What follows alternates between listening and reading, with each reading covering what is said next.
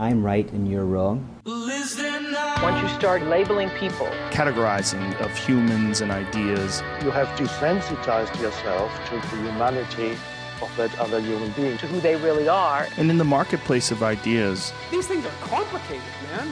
We all need to engage with a variety of viewpoints. A genuine multicultural connection with another. I mean, sometimes you don't need to agree or disagree. You just need to sit with it and digest.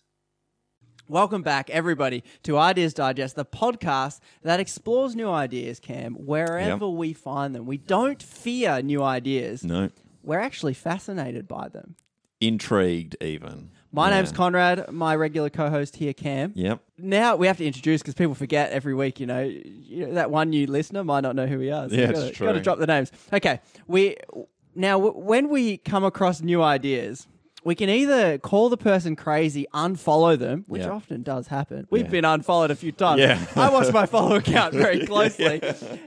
And you can either unfollow, run away, and just go back to the echo chamber, or radical idea. We can sit with the person, understand the person behind the idea, and connect with them beyond agreement. We're always just connecting with people. Oh, you're like me, let's be friends. Yeah. What if you're not like me? Can we still be friends? Yeah. We believe we can. It might be possible. We believe we can still be friends. Yeah. So this week, this episode, we are speaking to friend of the show, Liz. Thanks for joining us. Is it Liz or Lizzie? Friend of the show. Liz. Liz, okay. Your Instagram says Liz. Lizzie Milani. You're sending me I know. mixed messages there. No, I know. I tried to change it, but there's a Liz Milani. There's a few Liz Milanis already around. Oh, you need to offer them some dough. So. Yeah. Send through the right amount of money, please. I do. I do. Buy that URL. Okay, Liz. Good, lucky eye. Did I put Lizzie in the promo? Whoopsies. It's so fine. It's not a big deal. Sounds like a big deal. Okay. So, Liz, in this episode, we're talking to you Because you're a heretic. because you're a heretic. I'm a And our heretic. clickbait was how I became a heretic. Yeah. So I guess we're saying heretics have feelings. They have a journey. Yeah. We want to talk We to have you feelings. about your journey as, I guess, you're a heretic. We from my we brief actually want to know, conversation. are you a heretic? But before we actually ask these questions and get to know you, we have some judgments Yeah. to get off our chest. Yeah.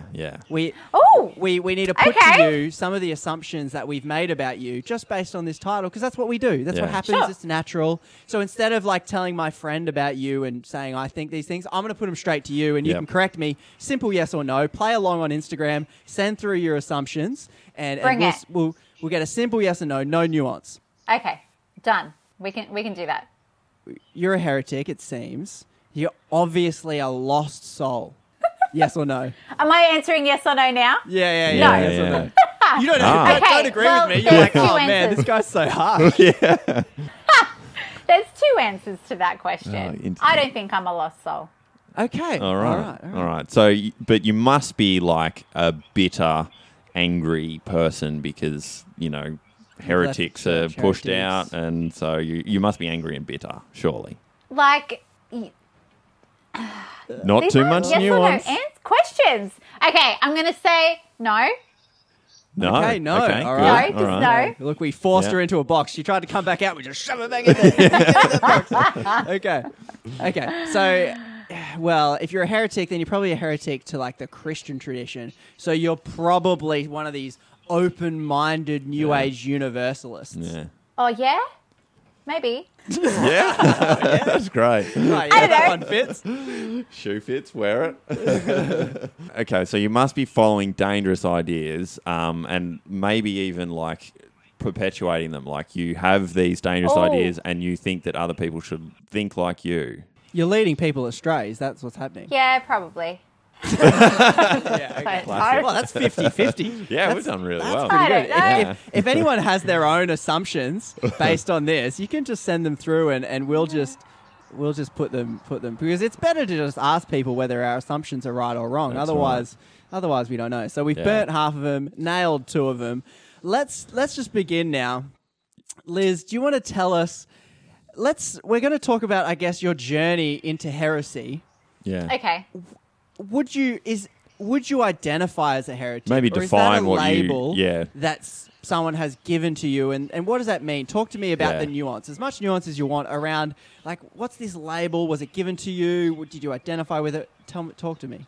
Awesome, because I love nuance. Nuance is my jam. So I don't see myself as a heretic at all.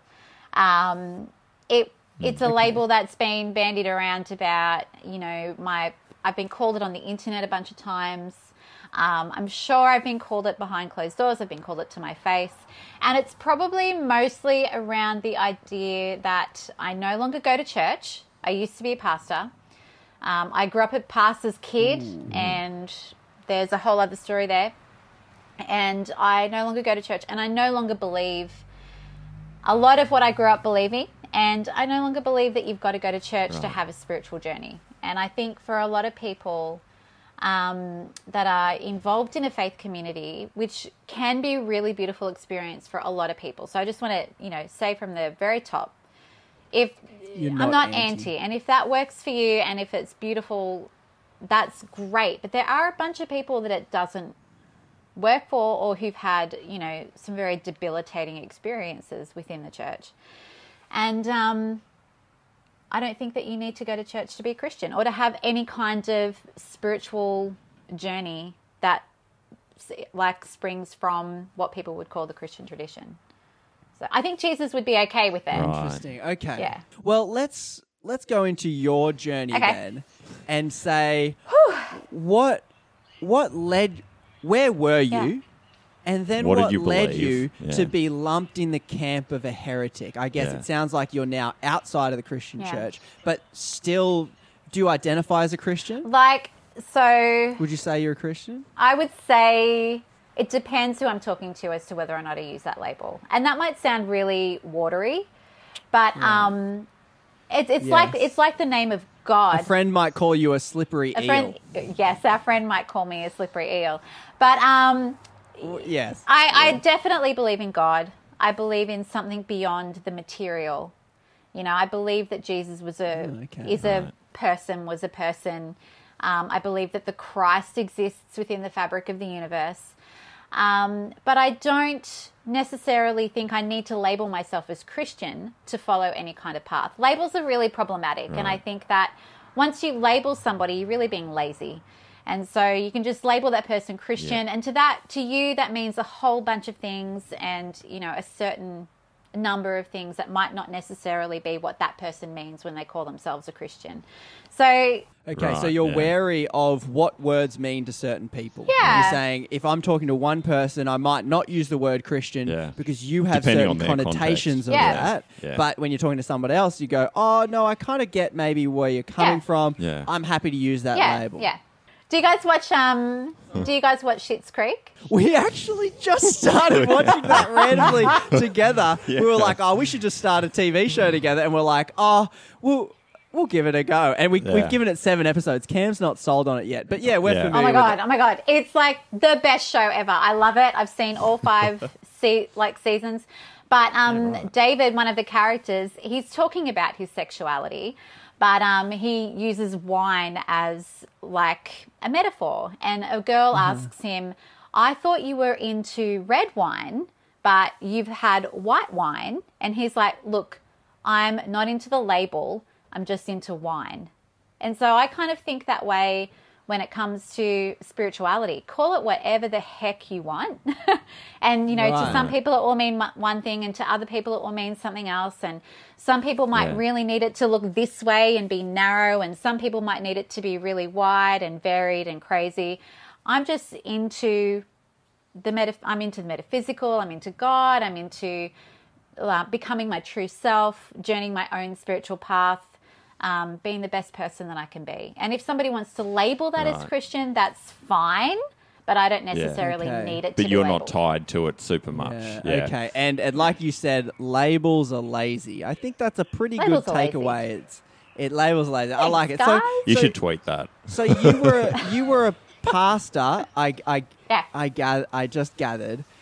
So I'm assuming you were serving in a church. What type of church was it? How long were you there? And what led you to this point now. And you probably also need to add into that what you believe now, because what you've said, I can hear people saying, "Oh yeah, I can see she was definitely heretical." But where did you come from? Like, what was your belief system before what you've just expressed? Yeah, sure. I'll give you a real brief, because it's like I grew up in the Australian evangelical Pentecostal, Assemblies of God kind of framework.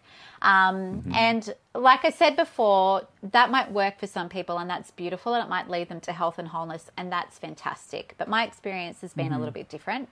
And I don't think it was any one person or, anything like that. I think that for me and for who I am and for, the person that I am living on the earth, the culture and the system of it eventually was very detrimental to my health spiritually and emotionally. So I grew up a pastor's kid in this Pentecostal system and we lived and breathed church. Like, if it was my birthday on a Sunday, it didn't matter. We were at church. We were there early. We left late. Everything was about church. Everything was about the church meetings midweek. Everything was about getting people to church. Everything was about getting people to tithe. Everything was about getting people to put their hand up and accept Jesus on a Sunday or on a Friday night. Right. And I lived and breathed it. I went to all the conferences. I went to all the concerts. And is that like Hillsong? Is that the Pentecostal movement you're talking about? Because there's only one. You want me to Australia, name names, don't you? You want me to name names. Not of individuals, just organisations. It's more of a brand. Like that's kind of what I'm trying to be like. Because when you put to me, and I bloody grew up in the world as well. When you're like, oh, I'm Baptist, I'm Episcopalian, I'm like I'm confused. I don't know what the difference is. So I'm a bit of a shorthand. It may have been Hillsong. You can label as many labels as you like, but it was definitely Hillsong Conference, and there was a conference when I was growing up called Armed and Dangerous, which was a Youth Alive conference that I lived and breathed. I went to some Youth Alives. Yeah. Did you? Yeah. So it was all that like praise and worship, very charismatic, happy clappy as some people would call it. Word of faith type church, but yeah, the Hillsong brand of church. So yeah, I grew up a pastor's kid, and then I was just talking to another friend about this week. But when it came to what I was going to do after high school, I actually got in to study law at Sydney Uni, but I gave it up because my dad told me that God told him I should become a pastor. So I went to Bible college instead, and which was a really great choice was a great choice. Is that sarcastic? I'm picking up a lot of sarcasm. It was a little sarcastic, but went to Bible college. Not a great choice for those out there listening. Not a great choice. Went to Bible college, became a pastor, served in my dad's church for a number of years, and then it came out when I was maybe 20. I'm shaking a little bit. When I was about 29.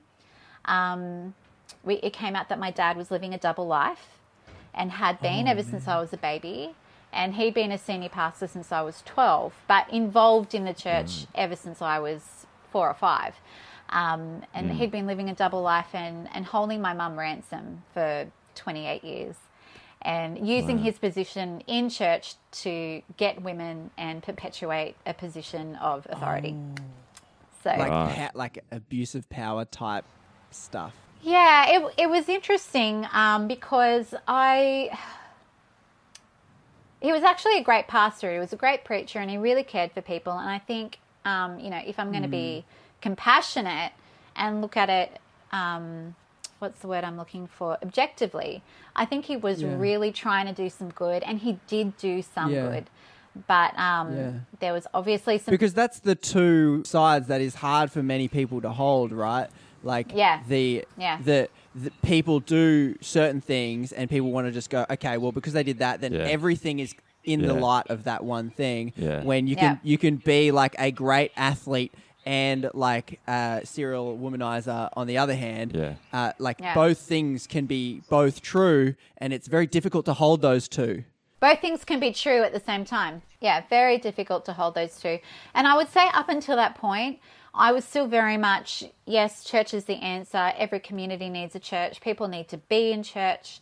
But that was where the cracks started forming for me. And it wasn't because my dad turned out to be, what we found out that my dad was doing what he was doing. It was more the response that I encountered and that my family encountered. Okay.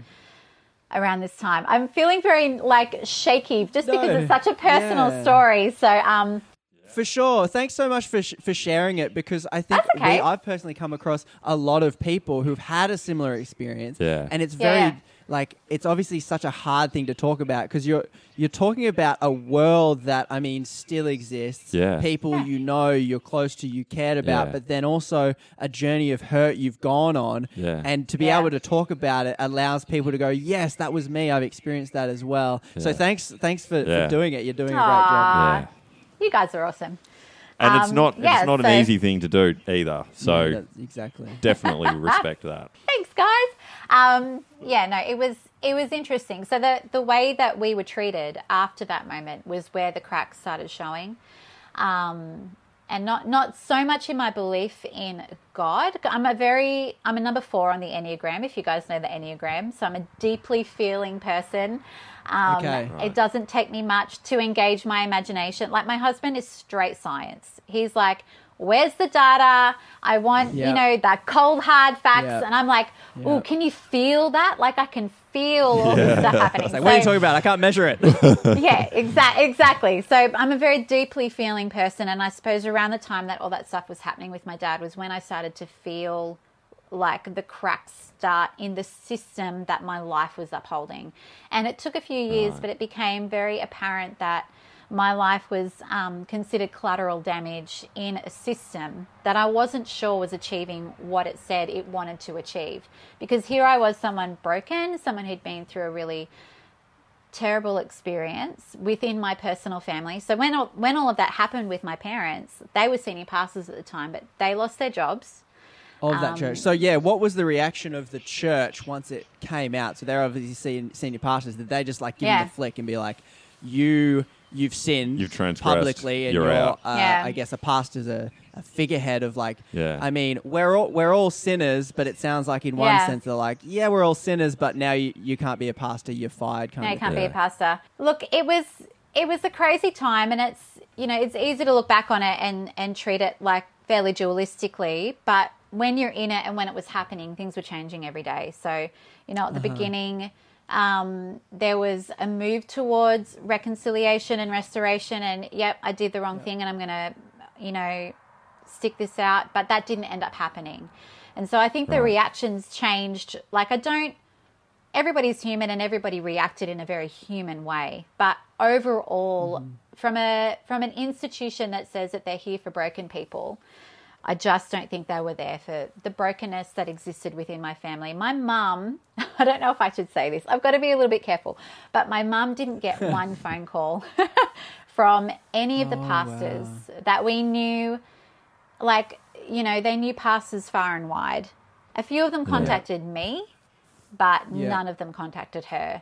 And so they lost their jobs. So overnight they lost their reputation. Do you think there was any subconscious blame to your mum or something? I don't know. Do you think there's a reason why she was cut out of the loop or complicit? I don't know. I'm just trying to. I don't know. Oh my gosh, where do you want to go with this? Because I do think it's a very patriarchal system. Our current model of church, it's very heavy,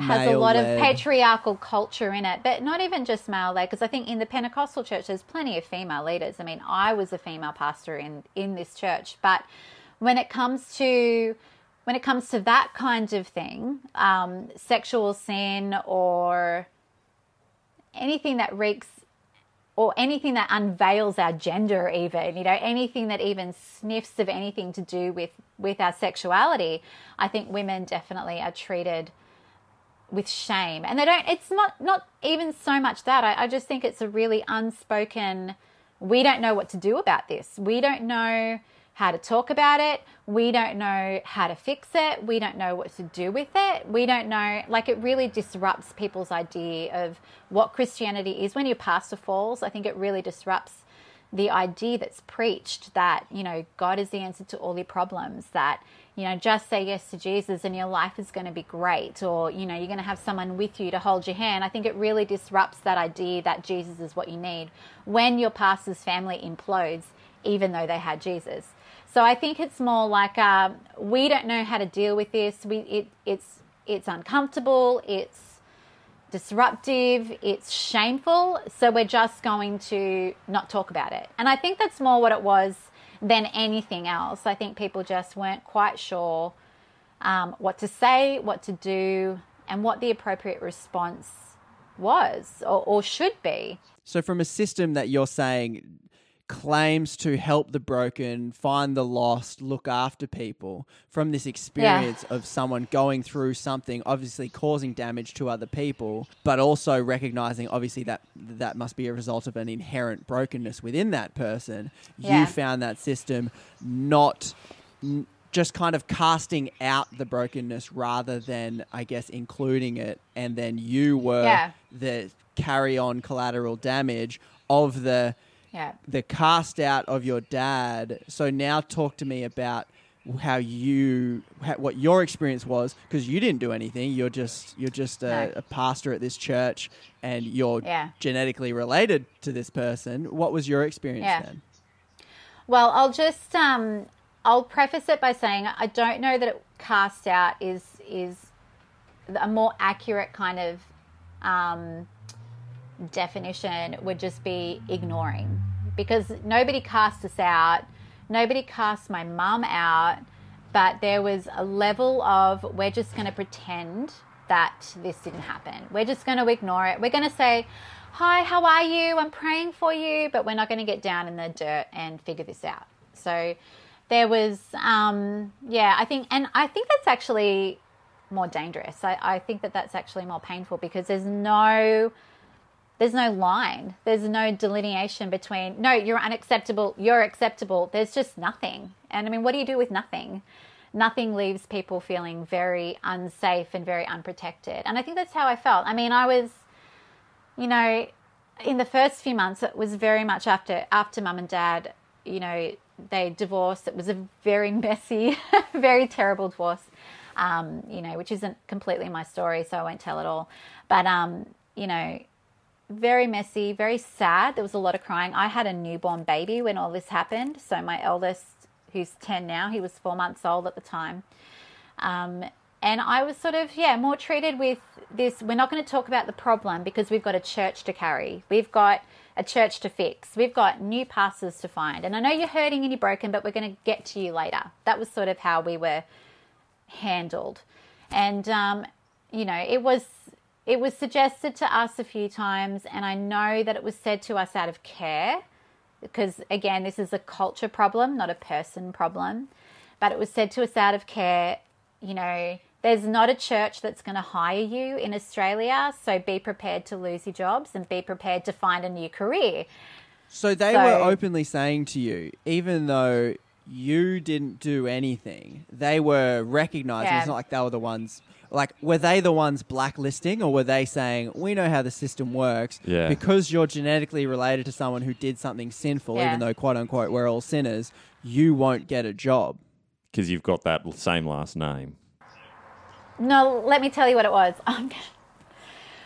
Okay, let me tell you what it was. I'm a little bit nervous that I'm being... Whatever you want to say, we're happy, whatever. What it was it really had nothing to do with my dad. It really had to do with, you're hurting and we don't have the time or the money to handle your hurt. We need pastors who are on the ground and ready to go.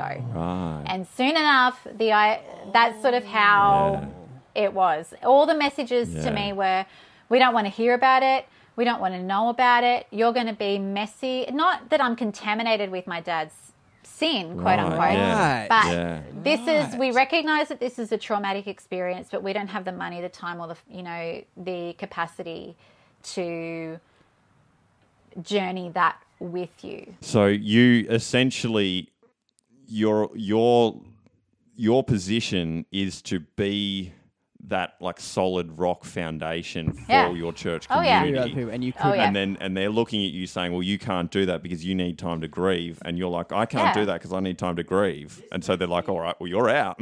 This makes me think of, like, I actually didn't even expect to have you kind of approach it from that angle, because this is very interesting to me. this seems like a strategic business move. Yeah. This looks like it's not people like being relics in their things of sin and like the sins of the father. This is a purely calculated, capital-driven decision saying we are essentially a business or a church in our business of saving souls and maybe making money too. Yeah. You are not an asset we can invest in for our business moving forward. Like if I put that scenario next to a business doing that, being like, sorry, mate, we need a CEO that can deliver results. Yeah. That's not you. Yeah. Sounds like, to me, it sounds identical. Do you think that's a fair correlation? It is a fair correlation. But I will say again, and I can't stress this enough, it's a culture problem. I don't think any one pastor, like my friends who were on team with me at the time, if they heard me talking like this, they would probably object. They would probably say, hey, no, we love you. No, we were there for you. Yes. It was definitely a culture system problem. You know, it's You're pointing at a system, not individuals. Yeah, not an individual. And the system says it's about an individual, but the system needs people to lose their individuality to uphold it. And that's definitely what I... Tweet that too. Don't do that. Don't do that. Don't do that. It throws me off. But it definitely needs people to do that, to uphold their message. But also, I think that they genuinely, or it genuinely thinks, the system, the church, the culture genuinely thinks that, seats, bums on seats in church on Sunday is end goal. Like that's what we want. That's what we need. Measurable metrics, yeah. That's the thing. And I think that's, around this time when all this was happening, and like look, when you're in it, and I'm sure you guys have gone through shit in your own lives, when you're in it, it isn't so cut and dry, right? It's sort of all unfolding as it unfolds. It took quite a few years for it to completely unravel and for me to go, I'm actually a pawn here. I'm not a... Wow. I am loved, I am seen, but I'm actually not loved and seen. If me being loved and seen, puts a peg in the spoke of the church wheel kind of thing. So bring us to the deeply personal level that you are existing on. When you're looking back on hindsight, you're like, wow, I can see how a system has kind of created the scenarios for people to act in certain ways, pastors to value certain things, and decisions to be made. But then on this like deeply personal level, you've also got, like you're saying, when you're in it, you can't see that picture. So what was it like for you to be on the ground level? What was your journey going through? Obviously, this thing that seemed to stay the same was you didn't feel seen. You didn't feel like you were being loved or accepted. The platitudes were there, but there wasn't the actual feet on the ground sort of thing. Well, it was a slow burn, and when that first happened with Dad, and actually I will say this, in the first week after it came out that my dad had been having affairs and was doing all of his things, it all happened when we were all on holidays. And so Jesse and I found out on a Friday, but we didn't tell any of the church board till after the weekend. Because my mum and dad were away on holidays, and we thought nobody needs to know. We just need to pull the family together and be with each other and figure it out, keep it personal before we spread it. And it was suggested to us by another pastor that we were actually keeping it secret so that we could use that information to our advantage and become the senior pastors of the church. And it was they thought it was a power play. So one of the very first things... Very interesting. Yeah. And that was... considering that was one of the very first messages we heard when something very traumatic and disruptive in my personal and professional life happened, I started to think, hang on, is the message I'm preaching the message that we're living? And so from there, it just really slowly unfolded. And for the first little while, I was like, yes, no, I've got faith. People are human. And like people often say, the church is full of humans, no church is perfect. I'm like, yeah, that's so true. No church is perfect, it's full of humans, and it's okay, we can handle it. I'm bigger than that. I'm big enough to absorb it all, little things just happened along the way, and slowly And surely my confidence just got etched away until I found myself probably about 4 years after all of this happened with my dad. I couldn't even recognize myself. And I remember looking at myself in the mirror one day just going, who the F are you? And what are you doing with your life? And I would go to church on a Sunday, and honestly, it felt like the biggest waste of my goddamn time and my energy. And I grew up at PK. I grew up lining up for front row seats at conferences. You know, like I went to a Steve Grace concert when I was 10 and thought it was the best thing in the world. Steve Grace is an Australian country gospel singer. Most kids are excited about, you know, I don't know, other people. But I was excited about all these Christian things. And then to find myself in a place where I was like, you know what, I just don't know, was really confronting for me. I don't know if that answers your question, but it was just like a slow burn. I felt like I slowly got smaller and smaller and smaller and smaller until I was hardly even there anymore.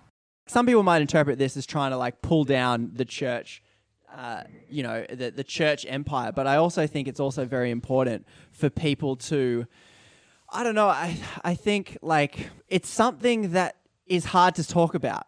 It's hard to talk about because I'll tell you what I think is this. I think the church has become a little bit of an idol. It's sort of like with politics. I think that there needs to be a place where people can complain, where people can argue, where people can say, hey, I don't think that's right. Like, I think it's really healthy in a political discourse when we all get together and we say, what about this? What about that? Hey, I don't think you should do it that way. I think you should do it this way. And you're not considering those people. And you should, a lot of people go, oh, that's just a whole heap of wasting time. And I'm like, no, that's just the work of living together with people. And I think the church is a little bit like that. I think we've created this system that is like untouchable. So if somebody says, oi, that was shit and it should not have happened, I think the system isn't able to absorb the criticism. And because it's afraid, I don't know, is it a house of cards? Who knows? But I think for some people it is. For some people, they will stand by that house to the detriment of their own bodies. I don't know. So in some way, what I'm hearing you say is that the continuation of the organisation is paramount above all other things, and it can't be challenged in any way, shape, and or form. you're also highlighting the importance of so people might listen to this and they might listen to you and say, oh, Liz is just bitter and that she's just trying to bring down the institution that hurt her. I'm so not. You're saying I'm so not this interested in that. Is an important space because, like you're saying, anything that is above critique quickly turns into an idol. And like to be able to critique 100%. something, whether it be the church, whether it be a specific theology or a doctrine or something, you're kind of saying that this is part of the process as well. Yeah. I completely 100% believe that. I mean, even when you look at the biblical text, the Bible, it's very much, it's a Jewish text. Most of it is a Jewish text. Right. It was written by Jews. It was written in the context of a Jewish faith. And so what they used to do with scripture was wrestle it out. They used to argue about it all the time. They used to sit in their little circles. The rabbis would come together and they would say, the scriptures mean this. And someone else would say, heck no, they mean this. And they would, everything was right. Everything belonged and it all mattered. And I think what we find these days is that there's such a rush to be big. There's such a rush to have, I don't know. I don't know what the rush is for, but rather than do the slow burn of inclusivity, and inclusivity isn't just about everybody's welcome, which a heap of churches bang on about, but not many actually live. Like other ideas have to be included. Other ways of doing things have to be included. But I think a lot of that is sacrificed because there's this culture of, you know, the church needs to be big and bright and beautiful and hopeful and wonderful. And, you know, it actually doesn't leave a whole lot of room for nuance. So I'm not anti-church. So like, I think if it works for you, that is great, right? But there's a bunch of people that it doesn't work for, or who have experienced, you know, things like I have in church. And we leave and we do our own thing, and that is seen as heretical, or that is seen as something that's not valid. And I'm like, You know, Right. especially in Australia. I know in the States, because with my work through the Practice Co, we have a lot of our community is in the States, and there's a lot of places in the States for people outside of institutionalized religion to come together and be together and have these kinds of discourses. But here in Australia, for some reason, we seem really unable to do that. We seem very intimidated to have a spiritual adventure outside of a sanctioned community. And I suppose that's what I'm trying to give permission for. And by saying that these problems exist, if you come up against these problems in the church within your experience, because a lot of people won't, but some people will, there is a place that you can go. There is a life that you can live that can be spiritual. You know, you have permission to explore that outside of the church, and it doesn't make you bad or heretical or like on your way to hell if you decide to do that. I would say my deconstruction probably wouldn't have begun unless I had faced some kind of traumatic experience. But that's where the rubber hits the road, right? I think that at some point in our lives, we're going to face trauma and we're going to face hardship. And whether we like it or not, you know, through every kind of religious setting, I suppose, or non-religious setting in secular areas as well, it's the traumatic things that happen to us that have the power to change our minds or to shift our consciousness, whether we are conscious about those shiftings or not.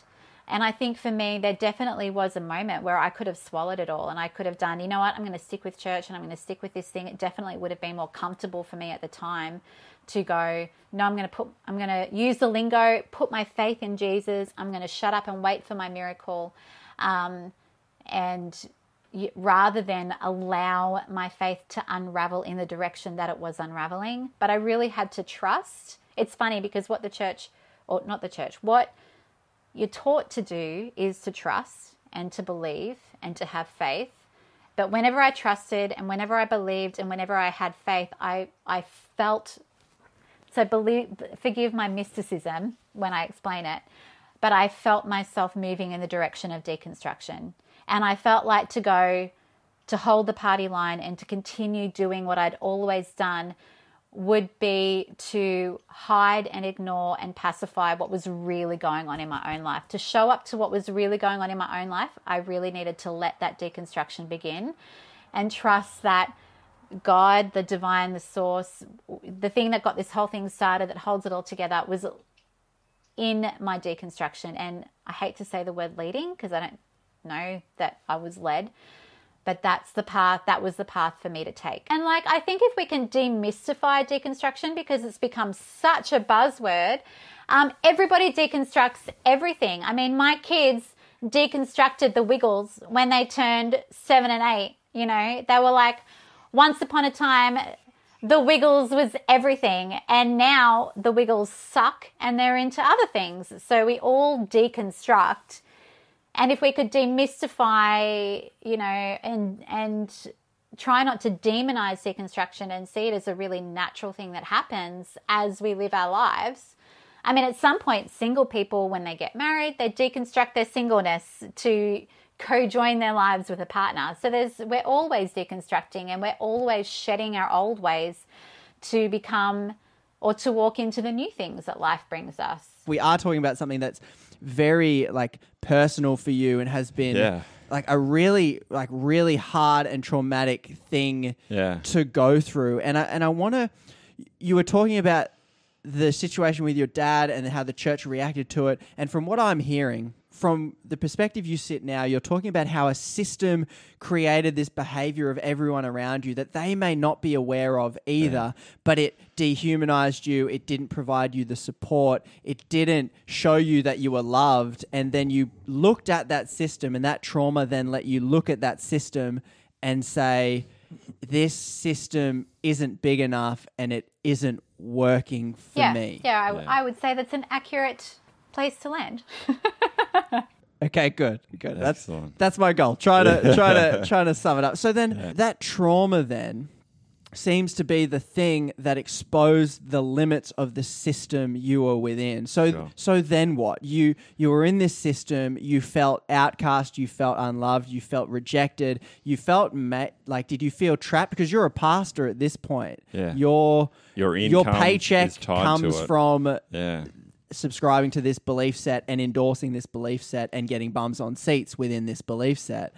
What then? Like, what's that like? Well, my husband's paycheck came from it too. So we were both pastors, and I felt enormously trapped. And I think for a long time, I don't know if this is a great analogy, but it was just like a really bad marriage. And because you believe that marriage is, you don't get divorced, you try and make it work. And I just tried to make it work for a good few years there. And so did my husband. I won't speak on Jesse's behalf particularly, because he had his own journey with it. But I know that he would, he did the same thing. We just both tried to make it work until we couldn't anymore. And it was just, we were so, it sounds really trivial to say we were so unhappy, but we were like shells. We were so unhappy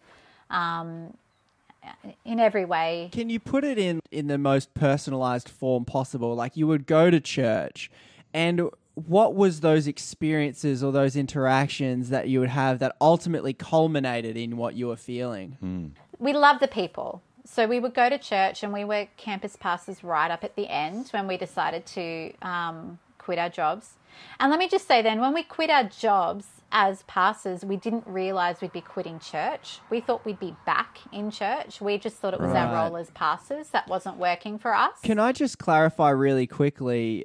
When you say I'm a pastor, some people might be unfamiliar because, I grew up in the Adventist church, and we only generally have one pastor, and he's generally a middle-aged man, and he does sermons and stuff, and so that's what some people might imagine the pastor. Yeah. But it sounds like you're coming from a bigger church, perhaps a mega church of some description, and you got lots of pastors, like 2 pastors, a music pastor, a worship pastor. Like, how does it work in that world? Because I'm unfamiliar. Yeah. It was that kind of situation. So we'd have my parents, when they were pastors, were senior pastors. That's what we called them. And then underneath them were pastors that, you might have a pastor overlooking a campus, which would be like an area, a church that was in an area. Does that make sense? Yes. You'd have a youth pastor. So you'd have a pastor that their job was to look after or minister to the youth. You'd have a kids pastor, a worship pastor, different pastors to look over different sections of the church. And the idea was that the church was so big that you needed lots of different pastors to take care of all the different moving parts. And what was your role before you left? At the time that we left, Jesse was the campus pastor of an area. So we would go and lead a service on a Sunday. But if there was any pastoral care or anything happening in our the suburbs that we were given to look after. So is that counselling, giving a sermon? Counselling, giving a sermon, but more of it ended up being more a logistical role. So what we tended to do more was organise things for the service to happen in that area on a Sunday, while looking after other people, getting people to build teams. So getting people to build a kids team or a youth team or a music team, or doing those kinds of things. Like a manager. You're just managing an organisation. Yeah. And we loved the people, and a lot of the work was beautiful when you got to do it with all these beautiful souls that we loved connecting with. And that was great. But at the end of the day, it was a whole lot of hard work. We love hard work. Don't get me wrong. Love hard work. We work really hard ourselves still.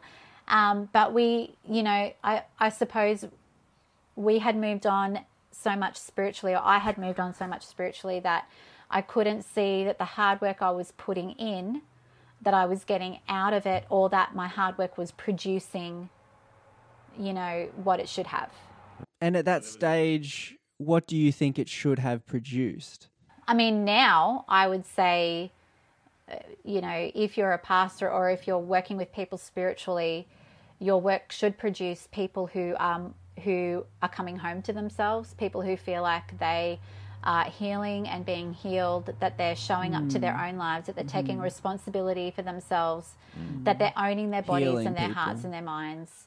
You know, that kind of thing, that we're helping people be in the world. I think that's one of the biggest problems in society is people find it really hard to be in the world as their true selves and reconcile all the things that happen to them. But I think our role really became about putting on and upholding a service that I think, like, don't get me wrong, I think the people who do those things and are still there and are still pastors, they want healing and health and wholeness for people too.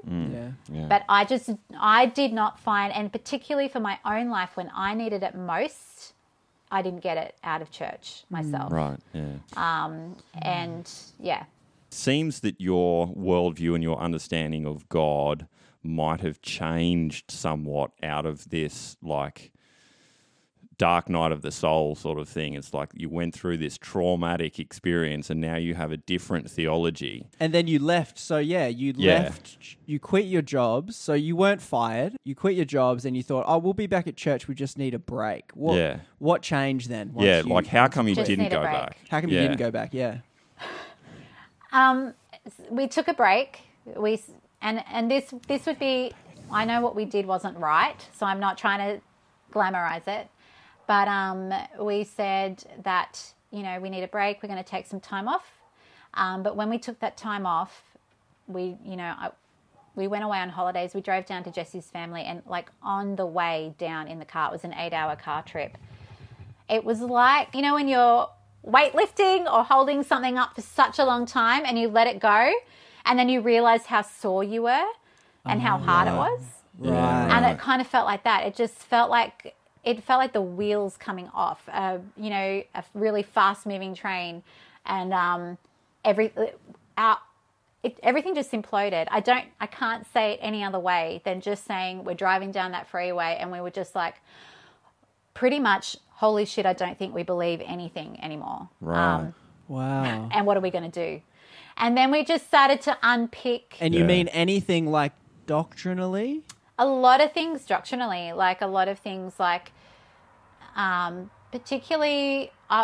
particularly around, this might sound like it's out of, you know, I don't know, that it's sort of a bit weird, but particularly around LGBTQ issues. Yeah. Right before we left, you know, we were asked to, if there's any LGBTQ people watching, this could be triggering, and I'm really sorry. I love you and I think you're holy and amazing. But we were asked to handle some situations in a particular way that we just were like, we can't do this anymore. We can't uphold this anymore. Because the church's position obviously is like no gay marriage, all that kind of things, and you had to kind of back that position because that was your job, and it didn't sit right with you. Yeah. Not right at all, and had it for many, many years. And, you know, we have a lot of LGBTQ people in our lives that it's not an issue. So, you know, that was, we were talking about that. Like, we don't want to be, how can we be a part of something that says they're for everybody, but they're clearly not for everybody? It's as simple as that. And then, you know, just one thought led to another thought, led to another thought. And I mean, before that, we'd been reading Rob Bell and Richard Rohr, and all these beautiful ideas. And it seemed every time we'd have a question or have a thought about, like, what if we didn't have to live this way anymore? And I mean, I grew up in the church every single Sunday. I had my bum on the frickin' front row. So not even somewhere in church, but on the front row with somebody I was related to ministering or doing something. And for me, I was like, what would it look like if my life didn't look like that anymore? And it was very confronting and terrifying. But, you know, we just kept on asking the questions and we kept on following that bouncing ball. So was that something that you and Jesse were doing together? Like, it was obviously something that you would both working through at the same sort of pace. Is that right? Or was it not so much? Oh, man, I'd love... Not so much. I'd love to hear him say this, for him to be here and speak to this. But, you know, I think his deconstruction was a lot more violent than mine in the sense, for him, it was a lot more, you know, I don't want to speak on his behalf, but it was very disruptive. It took me, I'm a slow burn. So I'm like, oh, I don't know that we should go to church, and I think we should, and I think maybe we can, and Jesse was just like, nah, I can't. I'm hurt. Right. I've got to think about it. I'm processing. I'm doing these things, and I'm just like, oh, well, what am I going to do? And I was a little bit more airy-fairy with my Enneagram 4-ness in processing my deconstruction. Yeah. And even now we're totally not on the same page spiritually, but back then that was really intimidating to me. I thought, what's our relationship going to look like if I believe in Jesus and he doesn't, or if he believes in Jesus and I don't, or if he wants to go to church and I don't, or vice versa? How are we going to make that work? And I think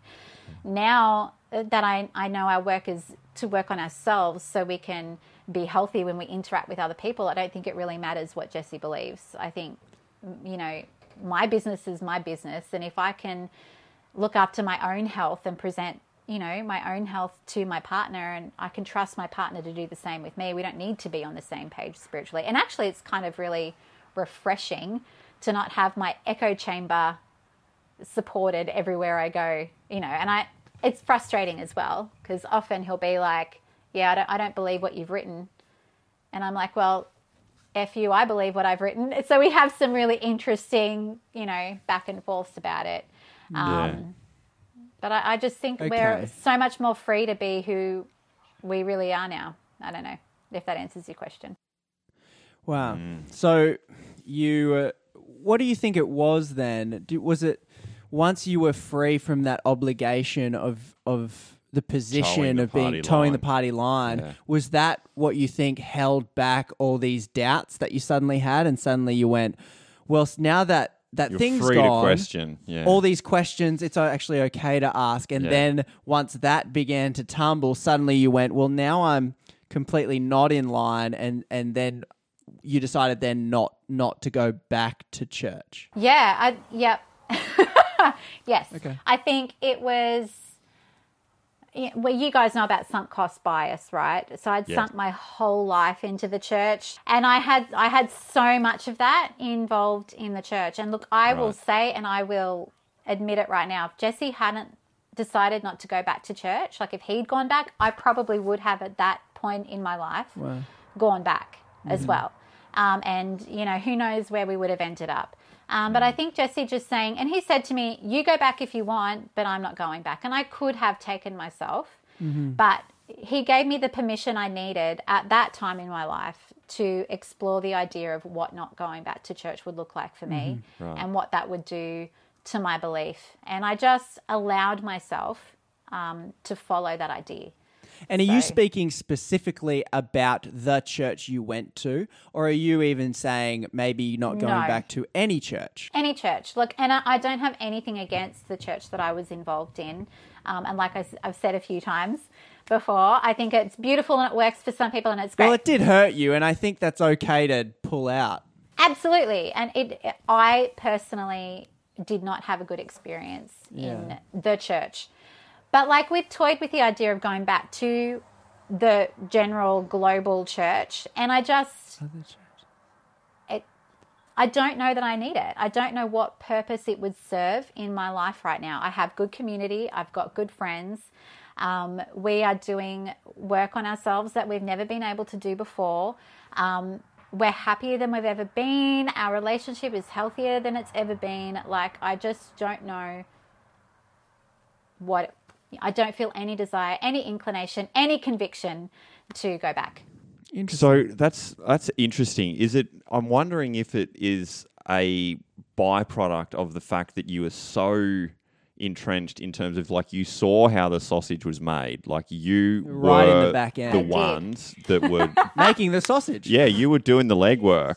And so is that an element of your desire not to partake, because you're like, well, I've seen both sides of it. I've seen, like, I grew up in it, and then I started working in it, and now it doesn't make as much sense to me anymore that I've stepped out of it and looked back into it. I can see that on some levels it harmed more than it helped me. Would that be sort of... Yeah, that's a good question. Overall, when you just do a economics cost-benefit analysis, when you Yeah. look at your time in the church, how would you... It might not be the best tool to use, Yeah. I'm just Well, thinking, or but return on investment, return maybe. on investment, like when you look back, overall, are you glad you went through it? Do you regret being in the church? Do you think it was helpful or ultimately more harmful than helpful?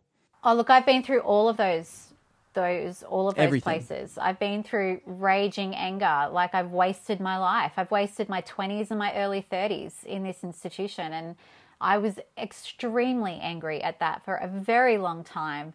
But I've had to, for my own healing, I've had to forgive that idea. I've had to forgive that anger. I've had to forgive those years, and I'm learning that, really, I think that, I've had to really land at a place where I've had to be grateful for those years, and I've had to go, you know what, there's going to be something that I can pull from those years.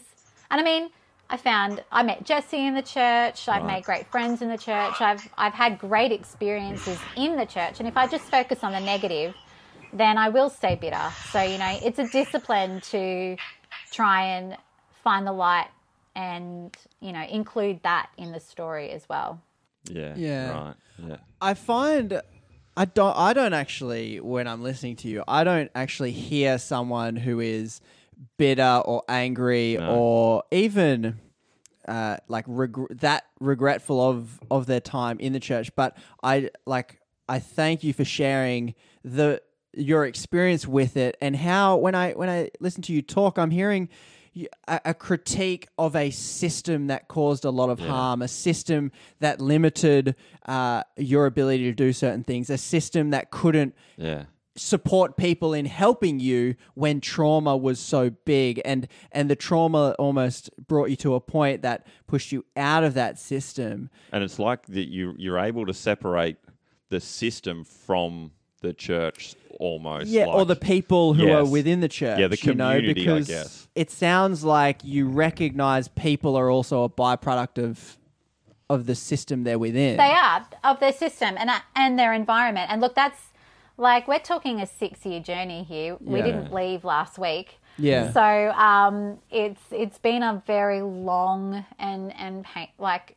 some of it's been painful, a lot of it's been really, really beautiful. Mm-hmm. But that's taken a really long time, and it's been a definite choice. I've heard people, doing the work that I do, and being available to a lot of these conversations that are happening all over the world. There are a lot of people who are really bitter and really angry, and I just decided that I didn't want that for my life.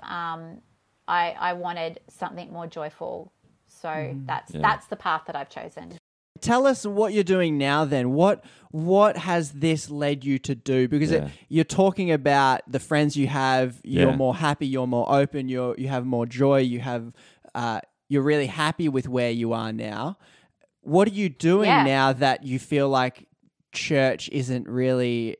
There's almost no room for it now because you seem to have community. You seem to be growing spiritually. What are you doing now? Well, my work does a lot of it. Like, I'm privileged in the sense that what I do for work is I write daily spiritual posts. So we've created this online community called the Practice Co. And the whole idea is to help people forge their own spiritual path. So if I'm doing that as my job, I have this privileged position of being able to use myself as a guinea pig for a lot of the spiritual truths and journeys that we go on. But meditation has actually been we were talking about this the other day, Conrad, but meditation's actually been a really huge game changer for me in my own spiritual journey, and dropping the idea that prayer is getting God on my side, and prayer is just being open to God in me and through me and around me. And so every day I try and be aware of consciousness, and every day I try to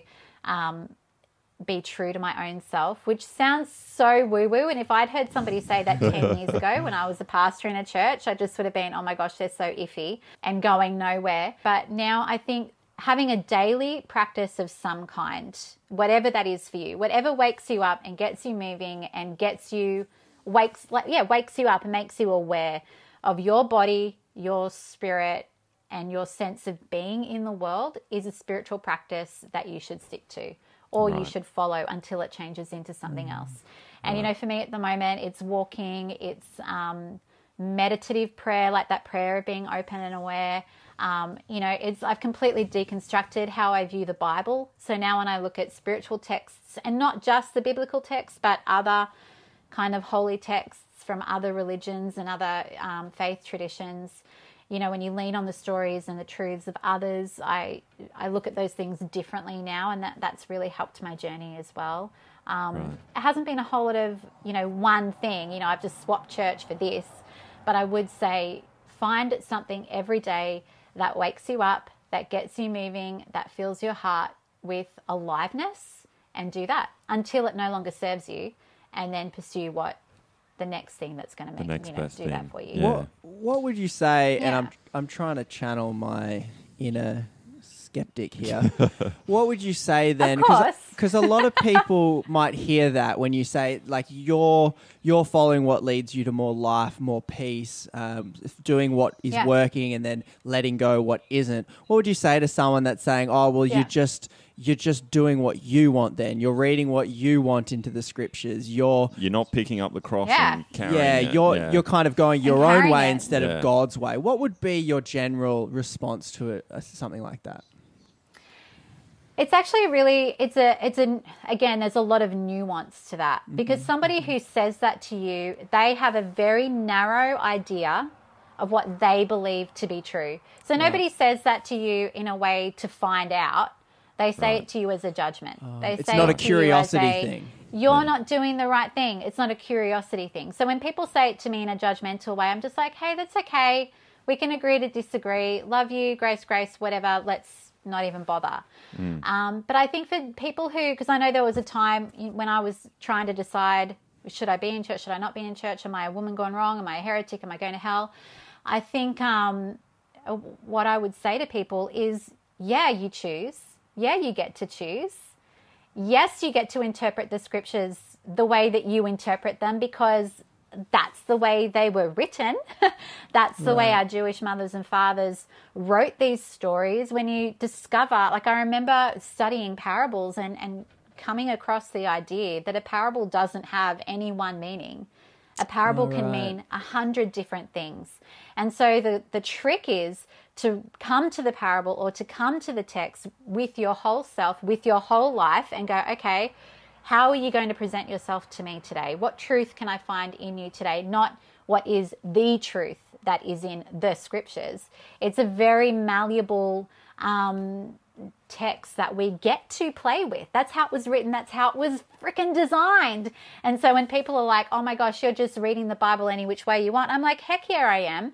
I was created unique. Or I was born into the world unique. There is nobody like me. There's nobody who was brought up like me. There's nobody who's going to have my lens or set of experiences. Of course I'm going to see the scriptures different. It's such a stupid, when you think about it that way, so stupid's probably a very strong word. It's such a linear way of seeing it. Like, yes, I get to look at the scriptures the way that I look at them. And I also get to decide what I do with my own goddamn life. Nobody gets to have that responsibility except for me. And so when people say, oh, you're just a law unto yourself, I'm like, well, heck yeah, we all are. We all need to take responsibility for our own lives. And a lot of modern Western Christianity, sorry, I'm getting preachy, but a lot of modern Western Christianity is delegating out your spirituality to somebody else to decide for you. We go to church on Sunday and we're like, okay, what should I believe? This is what you should believe. Okay, yep, I'm going to put that in the system. Ding, ding, ding, tick, tick, tick, I'm a Christian. And we're actually outsourcing our own spiritual progress and our own spiritual work in the world. And I think, you need to be taking responsibility for your own spiritual life. So I've got no problem. Like, I think it's a real paradigm shift when people come to me and they say, and they do, not too often, but they do, you're reading into scripture and you're just a law unto yourself. I'm like, well, actually, that's what I believe we should be doing. And I don't actually see any problem with that. And by default, you're then saying that the people who might say, well, you're a law unto yourself, I am not. It sounds like you're saying, no, you are. You just don't see it. You've just delegated the You law are. unto yourself Yeah. to a system, Yeah. to a Yeah. to a doctrinal system. church, to Yeah. Yeah. and that may, and once again, it can sound like a bad thing, but that may not be a bad thing at all. I personally delegate my knowledge on climate change to scientific bodies of Climate scientists. scientists. I do delegate that. Oh, look. Right. I do so too. it's- Yeah, it's not I do too, necessarily 100%. a bad or a good thing, but you're saying what you're enjoying now is taking on that personal responsibility for your own spiritual growth. And Yeah. and do you? It sounds like Yeah. you still read the Bible. You still use a lot of Christian language. Are you still very much in that I do. wheelhouse? Look, I try not to use a whole lot of Christian language, and I think when I'm writing, what I do with the Practice Co, I try to steer real clear of Christian language. It's not helpful, I don't think. And like we talked about at the beginning, it's a label, and so people will think one thing when they hear Right. a word that you might not necessarily mean when you're using that word. Yeah, so it's just too limiting for you for what you're trying to communicate. Yeah, you avoid Yeah. words that might give someone a preconceived idea before they've heard you out completely. Yeah, and I just think why not why not simplify it as much as you can? We don't need to complicate it. We don't need to use crazy language Okay. to, Right. express something that can be, done in simpler terms. Yeah, sure. So, how do people see you now? How do the people who you may have journeyed from, how do they see you now? I don't know. I you hear things along the way, and I would like to think that people love us and think we're really cool and really awesome. But I do think a lot of people would see us as a lost cause, because here we are, we were these pastors and we had a lot of love and we were doing good things apparently, and now we don't go to church at all. What a tragedy. But then a lot of people really love that. Without being egotistical, I think a lot of people really love that we're just being real with our faith, and we're just like, you know what, this is what we do and this is who we are. And I'm trying really hard not to give a shit about what other people think about my journey, because I think for a long time that's why I stayed in a toxic environment, because I was so scared about the backlash, and now I'm just trying to not care. Right, because that backlash So will be much. there anyway, and you don't want it to, I guess, impact your journey. Yeah, and your growth and yeah. development, and Yeah, and I'm too old for that now. How do you see them? You might have already half answered this, but how do you see them, Oh, the that people is you such left? a challenging question. And look, I hope they don't give a shit what I think as well. But, there is a part of me that is really sad about that experience. And I think when you're a part of something, you look back and they are still locked in the memories. Who you think of them today is who they were 5 or 6 years ago. Right. Ooh, And very good point. a lot of the time, I still think of people in those terms, and I catch myself, throwing judgment and being a bit shady and all of that sort of stuff. But I honestly just, if they leave me alone, like if they're like, you be you, Liz, I'll be like, you be you, and just do what works for you. I just hope that wherever people land, they're healthy and they're whole and they're loving and enjoying their lives to the full. But yeah, look, I'm a human being. I struggle with the judgment just as much as anybody else. Well, I like suppose. that distinction you've pulled out, is that as time moves on, so do people. The person you are 5 years, 8 years later is not the person you were 5 years ago, 8 years ago. So when you think back to the hurtful, traumatic times, there is a part of someone you remember, but that, odds are they're not that person anymore they've probably necessarily. So grown that as well. that Yeah. makes judgment even more difficult if it wasn't harder enough to justify it at this stage already. One of our maybe final questions: are you a heretic? Look, no, of course I'm not. I think, no. I think heresy is a fallacy anyway. I don't think there are heretics. Tell me about that. I just think there are people doing their best. I just think there are people doing their best to live as true as they can and to unravel their trauma and their pain and make sense of it all and make meaning with their lives. And if that rubs some people the wrong way in terms of belief and doctrine and dogma and code, like those things aren't real things. Mm-hmm. Those things are just things we've decided are things, and we can decide that they're not. Does that make sense?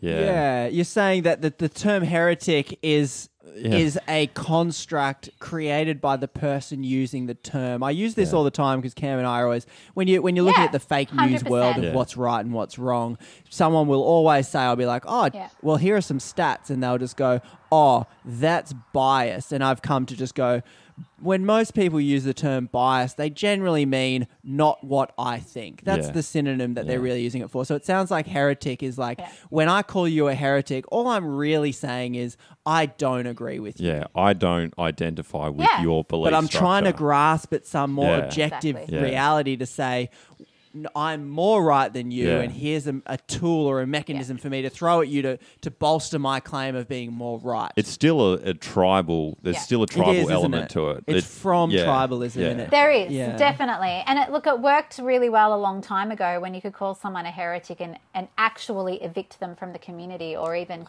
get them killed. Yeah. But these days, when we're living with people of different tribes right next door all the time, I think we need to let down those ideas and those constructs and just let people be. And I don't actually and this is where it might be a bit controversial, but I don't actually see Jesus being the kind of person that would pull someone up as a heretic because they go to church or not. I think for him, the lines of judgment come more down. I don't know, but it's more about how we treat each other and ourselves and the earth. I think they're the things that we really need to pay attention to.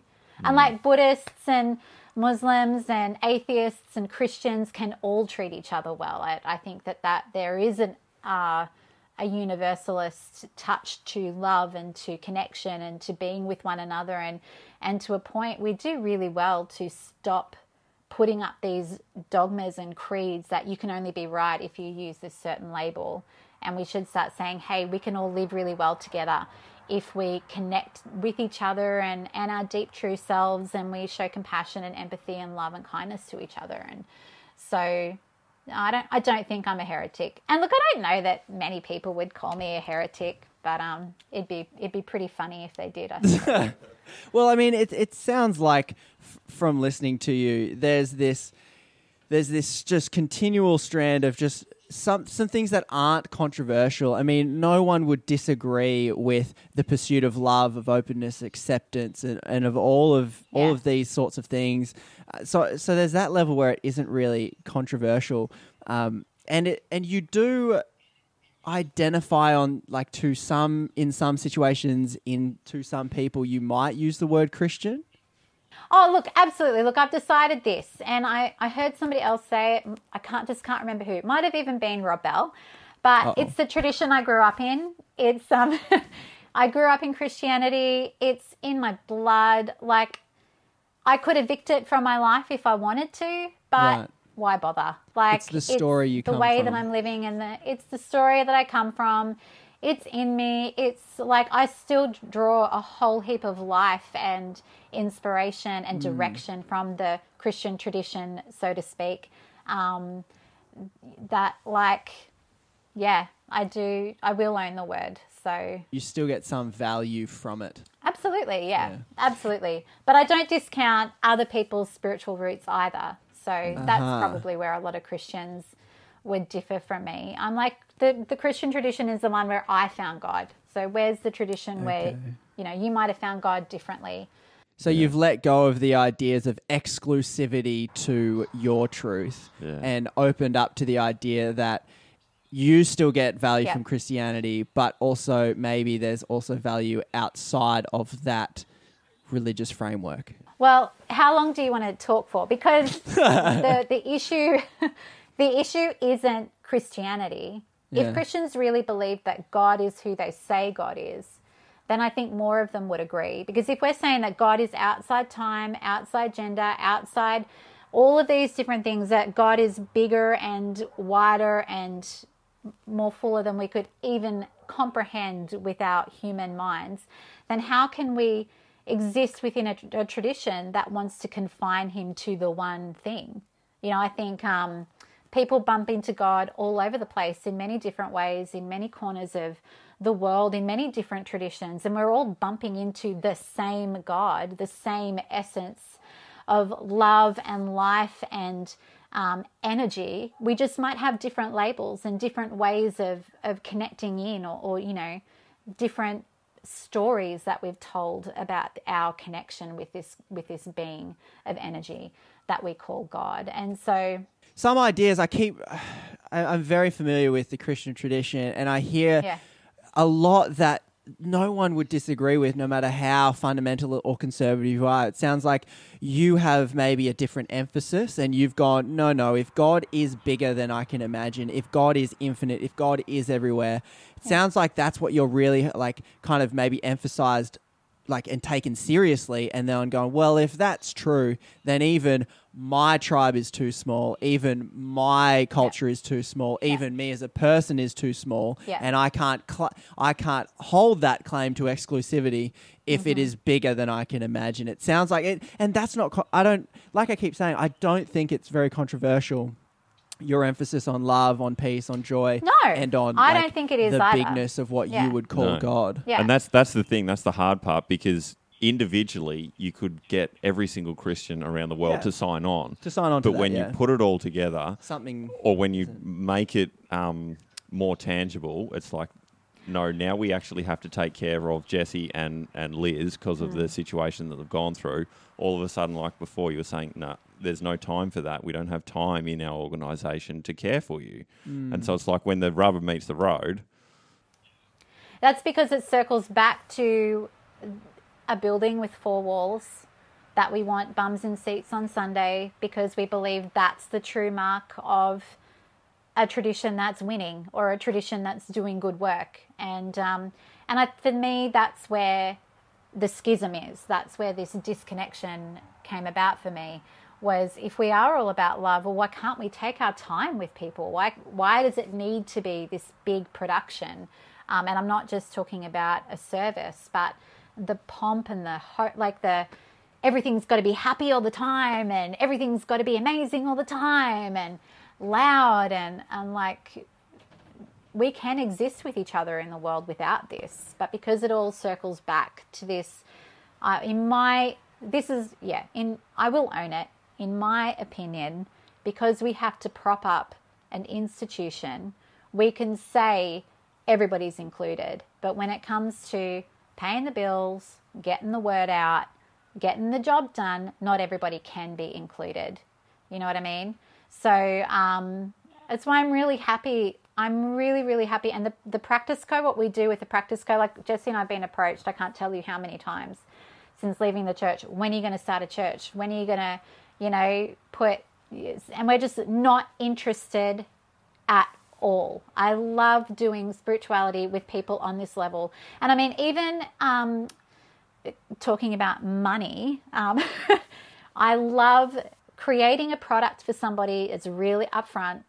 This is how much it costs. This is what you're going to get, rather than being a part of a system where there's this idea of giving and miracle givings, and we're getting mansions in heaven, and we're doing all of this stuff. Like, the money's a big deal for me in that sense. What we choose to do with that area, for me personally, is a big deal, and will make decisions for me. Like, will help me make a choice about, The thing that I draw out from your experience is that you were in a system that said one thing, and you were really involved with it. You were really participating in it. You created it and were an integral part of making the services happen.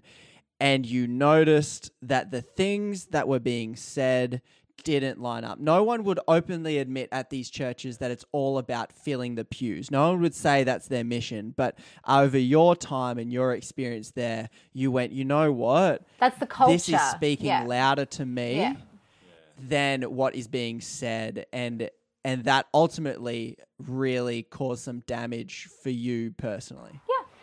Yeah. Oh, yeah, it's a fair thing to say. Okay, good. Well, it's a neat little bow. We'll tie that off just there. So if you're listening to this conversation and you've tuned in live on Instagram, we've got a few people watching. If you have a different experience, if you disagree, if you are challenged by it, that's totally fine.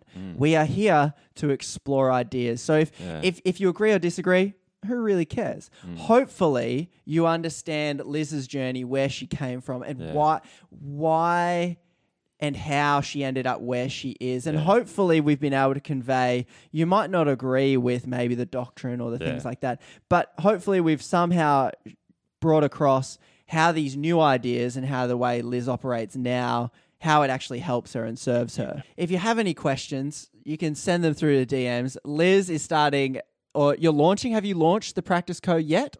We have. We've got an app and all socials and website, all under the brand The Practice Co. So the app's live now? The app's live now, yeah. When we were speaking about it earlier, we've had the app for quite some time, but we are putting meditations in the app, and that's coming. I can just buy it right now. You can. You can subscribe. It's on a subscription basis, so yeah. That's how it works. Cool. You can subscribe to the app. And if people want to get in touch with you, they can find you on Instagram, Lizzie Milani, but she prefers to go by Liz, everybody. Yes. So search her out on The Practice Co. Yep, The Practice Co. And if you have any questions for us, any ideas that you would like us to talk about, you can send us a DM at Ideas Digest or an email, ideasdigest@gmail.com. If you have iTunes, give us a rate and review. Only 5 stars. 4, get lost. 5, if you've got a spare moment, write a few words. It helps us a lot. We've got quite a few. I was actually impressed when I saw. So keep them coming in. This podcast will be up on shortly podcast form. Give it 2 weeks. I think we've got a few to release beforehand. Thank you so much, Liz, for taking the time to talk to us, being so open. Vulnerability, all of those things. You've been more than generous with us, so we really appreciate it. I don't think you come across as bitter and jaded. No, I don't think you're a heretic.